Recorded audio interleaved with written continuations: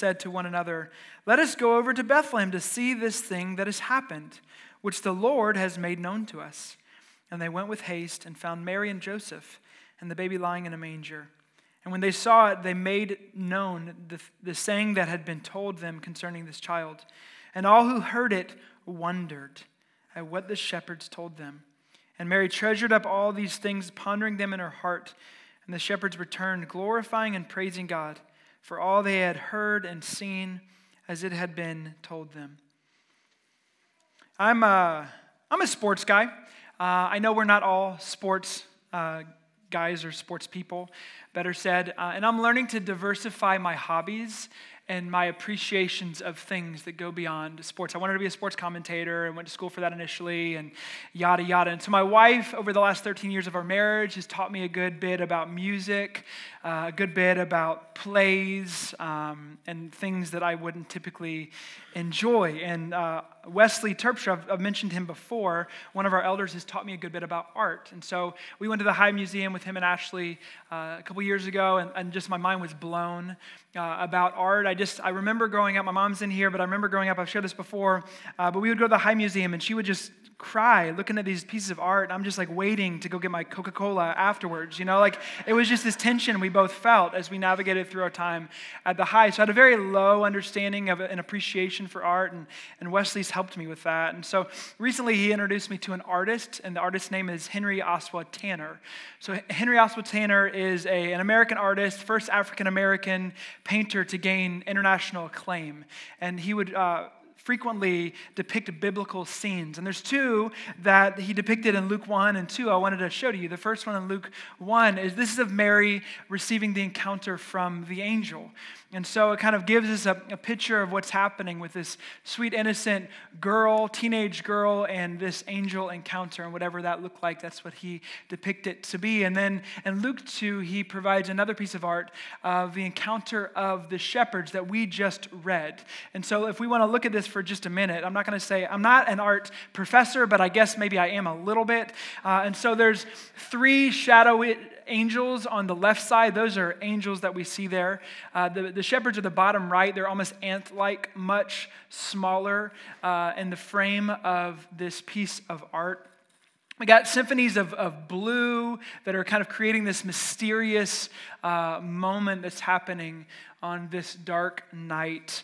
There's grandeur in this. There's kind of this majestic encounter. These angels are not like the angel that Mary encountered in the first piece of art. These are much more majestic in nature. And that's what the artist is trying to communicate to us, because what we find as we see the encounter in Luke 2, that these shepherds, these blue-collar shepherds, were filled with great fear. And so what I want us to do as we spend our time together is I want to look at kind of four movements that took place in the text we just read. And I want us to behold each one of these movements, considering what's happening, and behold them together. So the first, I want us to behold the angelic encounter.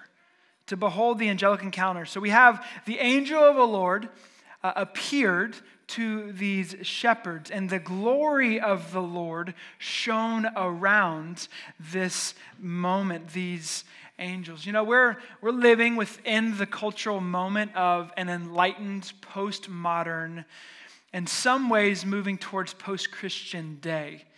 And we struggle to imagine the supernatural. For many of us and the things we listen to unintentionally, the things that we are learning, we oftentimes can read this story and be like, that's so archaic. That's so first century, but that couldn't happen today. We struggle to imagine the supernatural. We are too far along the path of progress to give credence to a life-altering moment like this. But man, we're spiritual beings. We were made for more than our 9-to-5 job that we have. And they're caught up, these shepherds are caught up in this bigger moment. These blue-collar shepherds encounter this angel, and it says that they are filled with great fear. Now, these shepherds, you got to think about them for a little bit.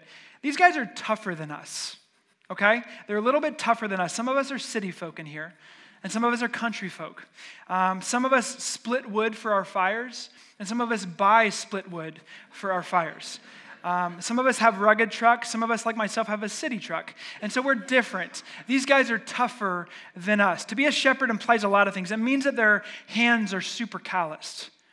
It means that they smelt like barn animals. It means that they were fit. They were jacked as they walked up and down the hills of Bethlehem, picking up sheep as they did their third shift job, which meant that they were also willing and able to defend their sheep from animals that would attack. It's assumed that these guys likely killed animals that we like to see at the zoo, but we're not interested in coming face to face with. But these guys did. They were not like us in that way. Not much scared these guys, yet they freaked out in this moment. They were filled, it says, with great fear. These supernatural angels shook them to their core, filled with great fear, this angelic encounter. Some fears are external for us. Some fears include protecting our life.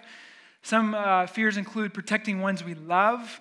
Some fears include avoiding someone that might scare you when you turn the corner, or maybe some fears include trying to avoid clowns from popping up in movies that you watch. And so those are external fears that we have. We also have internal fears, and those oftentimes drive us more than the external ones do. So what are some of the things we fear? The list is lengthy, and I'm not going to read your mail. What I mean by that is knowing you personally and sharing those things here. That's not what I would do. But the list is lengthy, and I would love to name a few of them. We have a fear of missing out. This kind of surface level. We like to do things or don't commit to certain things because we have a fear of missing out. We have a fear of better options, which is why things like Black Friday are really painful for us. Those have their place. But if we want to get a little deeper, and this kind of hits us to the core, we have a fear of being unlovable. We have a fear of being rejected. We have a fear of feeling too broken to be fixed. We have a fear of not having what it takes, a fear of being lonely. We have a fear of the future, a fear of what's unknown. We have a fear of making the wrong decision, fear of death. I mean, guys, we live in a generation that's consumed with fear, and then you add to it the amount of knowledge that we have before us. We have so much knowledge with our devices in front of us, and now we have fears plus all of this knowledge and no power to do with the knowledge that we have. Man, it's crippling. We live in a generation consumed with fear. So behold, the first angelic encounter, we find that these guys are filled with fear. It leads to our second moment, which is this. Behold the message. The encounter was leading to a moment. And in the moment we see in Luke 2:10, fear not, it says, for behold, I, angel, bring you good news of great joy that is for all the people, it says. For unto you is born this day in the city of David a Savior, who is Christ the Lord. The message is fear not. The message of the Christmas story is the good news of Jesus and that he has the power by the Spirit to transform our fears. That's the message of the Christmas story, that he didn't just come to make bad people good. It's just a moral understanding of Christianity that's not true. He didn't just come to make bad people good. He came to bring transformation to our lives. He came to bring what's dead to life. Jesus came for much more than just making bad people good. See, the message provides hope and comfort amidst your fears. Emmanuel has come. See, when the message of Jesus goes from our head to our heart, it actually transforms the fears that we have. It says, fear not. Do not be afraid. So the Christmas story has layered within it in the Gospel of Luke a understanding or a message of fear not. In Luke 1, we see that when the angel appears to Zechariah, the first thing that the angel says is, do not be afraid, Zechariah. And then when the angel encounters Mary, what are the first words that the angel says to Mary? Do not be afraid, Mary. And then when the angels encounter the shepherds, what are the first words that the angel says to the shepherds? Fear not. And is that intentional? Of course it is. Do not be afraid or fear not. The message fear not is at the heart of the Christmas story. Fear not, you aren't alone. Fear not, God exists. Fear not, God is personal. Fear not, God is graciously pursuing you. Fear not, God is faithful. Fear not, God never breaks his promises. Fear not, you are not too far gone. Fear not, God never breaks his promises. Fear not, God can restore you regardless of your past. Fear not, forgiveness can still be yours. Fear not, death does not have the final word. Fear not, all that is broken will be fixed. Fear not, the best is still to come. Fear not. That's the message of the Christmas story. The good news has been brought, that good news is for all people.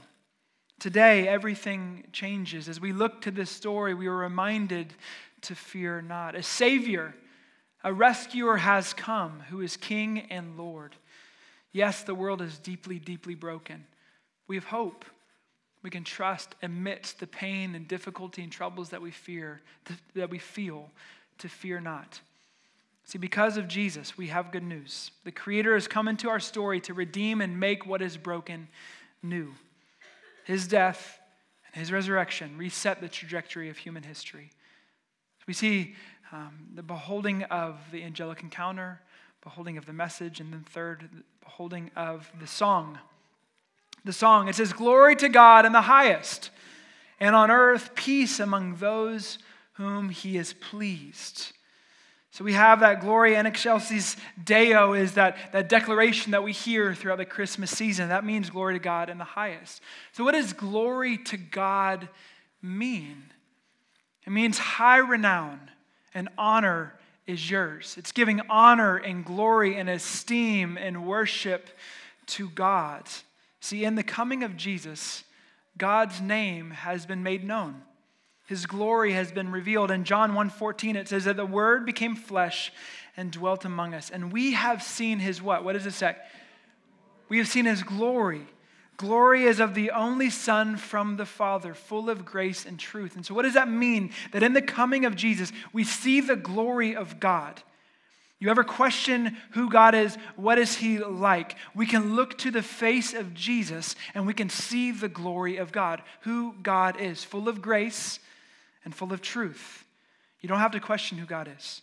The glory of God is seen in the face of Jesus. And so glory to God means high honor, high esteem is yours. And then it says peace on earth. See, in the coming of Jesus, peace is offered to humanity. Romans 5:1 says, "Therefore we have been justified, because we have been justified by faith, we have peace with God." Another word for that is shalom. Not just the absence of conflict, but the presence of something better. The Prince of Peace has come to provide us peace. See, this is that majestic moment. The angels have shown up and they begin to sing the songs of heaven before these shepherds.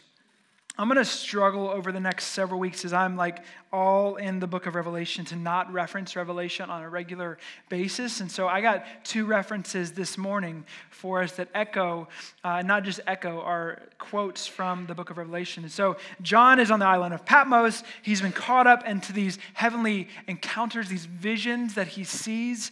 And the first window that he sees in heaven is a throne. And on the throne, we see worship taking place day and night. These creepy creatures that we'll get into in a couple of months are never ceasing from saying, "Holy, holy, holy is the Lord God Almighty, who was and is to come." They're declaring to God glory. What we're seeing in front of the angels, or in front of the shepherds, is this worship of God. It's a picture of what's happening in heaven, where everything around heaven is focused on this throne. See, this isn't a future day of worship, but it's a present day of worship. And so we worship in song just a little bit ago, and we're tapping into what's happening in our current moment in heaven. We can enter into that whenever we want because of the blood of Jesus. We can enter into that space of worship that the angels are experiencing. So it says, glory to God and peace on earth. So we see, behold the angels, we see behold the message, we see the beholding of the song, and then lastly, and most importantly, we behold the baby. The one by whom and for whom all of this crazy encounter takes place. The angels, the message, and the song are all pointing to Jesus. See, the earth didn't budge when Jesus came. We know that. We talked about that last week. We see that Mary's in this little barn area. We see this manger taking place, and the earth doesn't move. But when we see heaven moved everything in this moment, we see in the coming of Jesus that as all the stops are pulled out for Jesus. See, he's the one who alone has the power to free us from fear. He is the one who is worthy of such glory and honor. And this is the King who has come.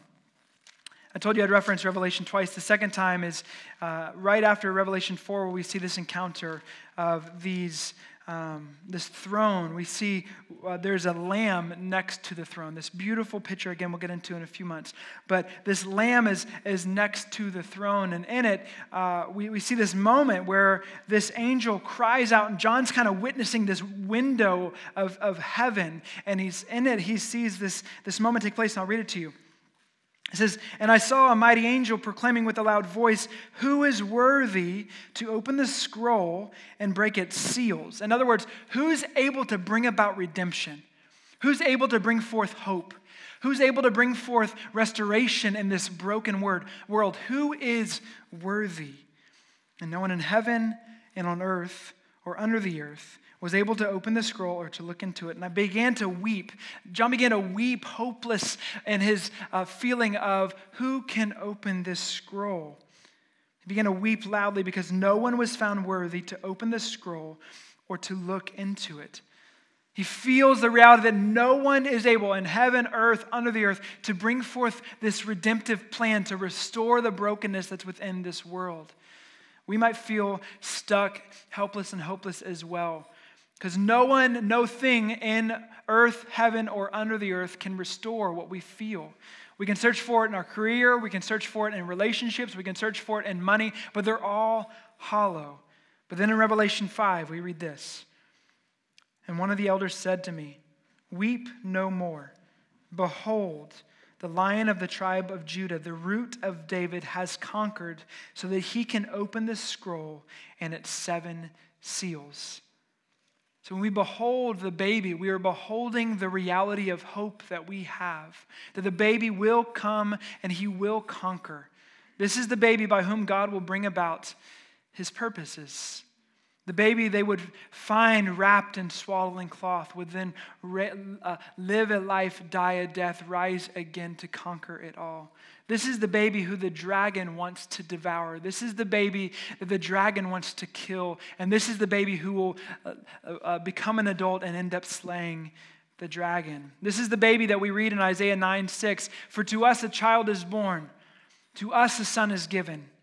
And the government shall be upon his shoulders, and his name shall be called Wonderful Counselor, Mighty God, Everlasting Father, Prince of Peace. Friends, during Advent, we're invited to behold this one.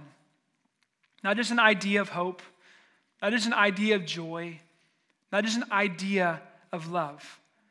We're invited to behold a person who came, who is the glory of God, and his name is Jesus. We're invited to behold him. Behold him who is called Emmanuel, God with us, the one who has effortlessly dethroned kings and kingdoms, who once seemed unapproachable, who is now, because of his cross, been able to invite us into a place of being known and loved. We behold him who is willing to enter into the fray of our mess. I know our lives can feel like a mess at times. And he's not just waiting for you to fix your life, but he's inviting you into the reality that he has entered into your mess and he can bring healing to it. We're invited to behold him who says your darkest and greatest fears can't snatch you from his hand. Friends, regardless of what you're going through, how dark it might feel,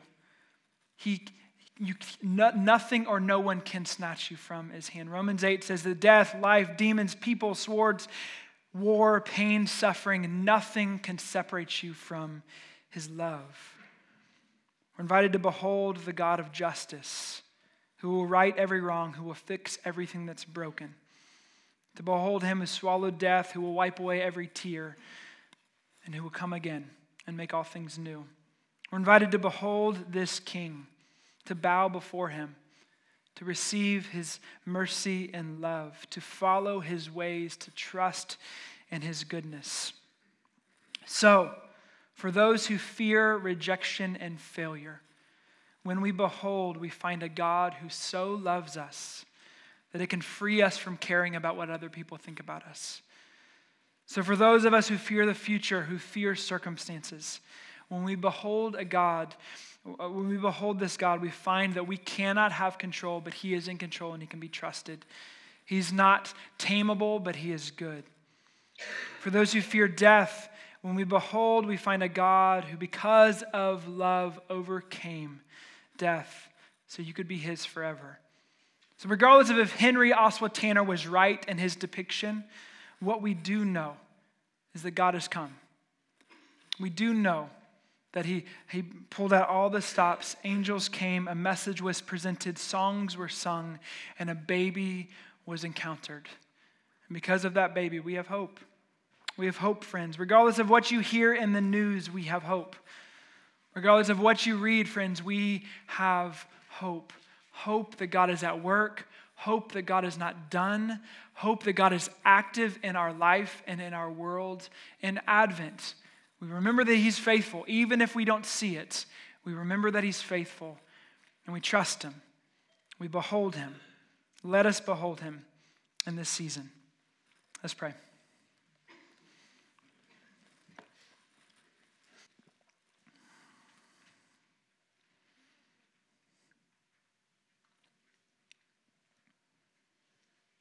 Lord, I know that we come, some of us feeling good, some of us really struggling with some things. And for all of us, let us remember hope. Let us remember that you came. Let us remember that you were sent on a rescue mission and your work is not done. We don't just look back to your first coming. We look forward and we wait and we long and we anticipate that you will finish what you started. Lord, would you move among us? For those of us that just need wind in our sails, God, I pray that you'd supply it. For those of us that feel super confident in where we are right now, I pray you'd humble us. Let our hearts remember that you alone can supply what we need. We give you thanks. You didn't leave us. You didn't leave us as orphans, but you came. We bless you, Lord. In Jesus' name, amen.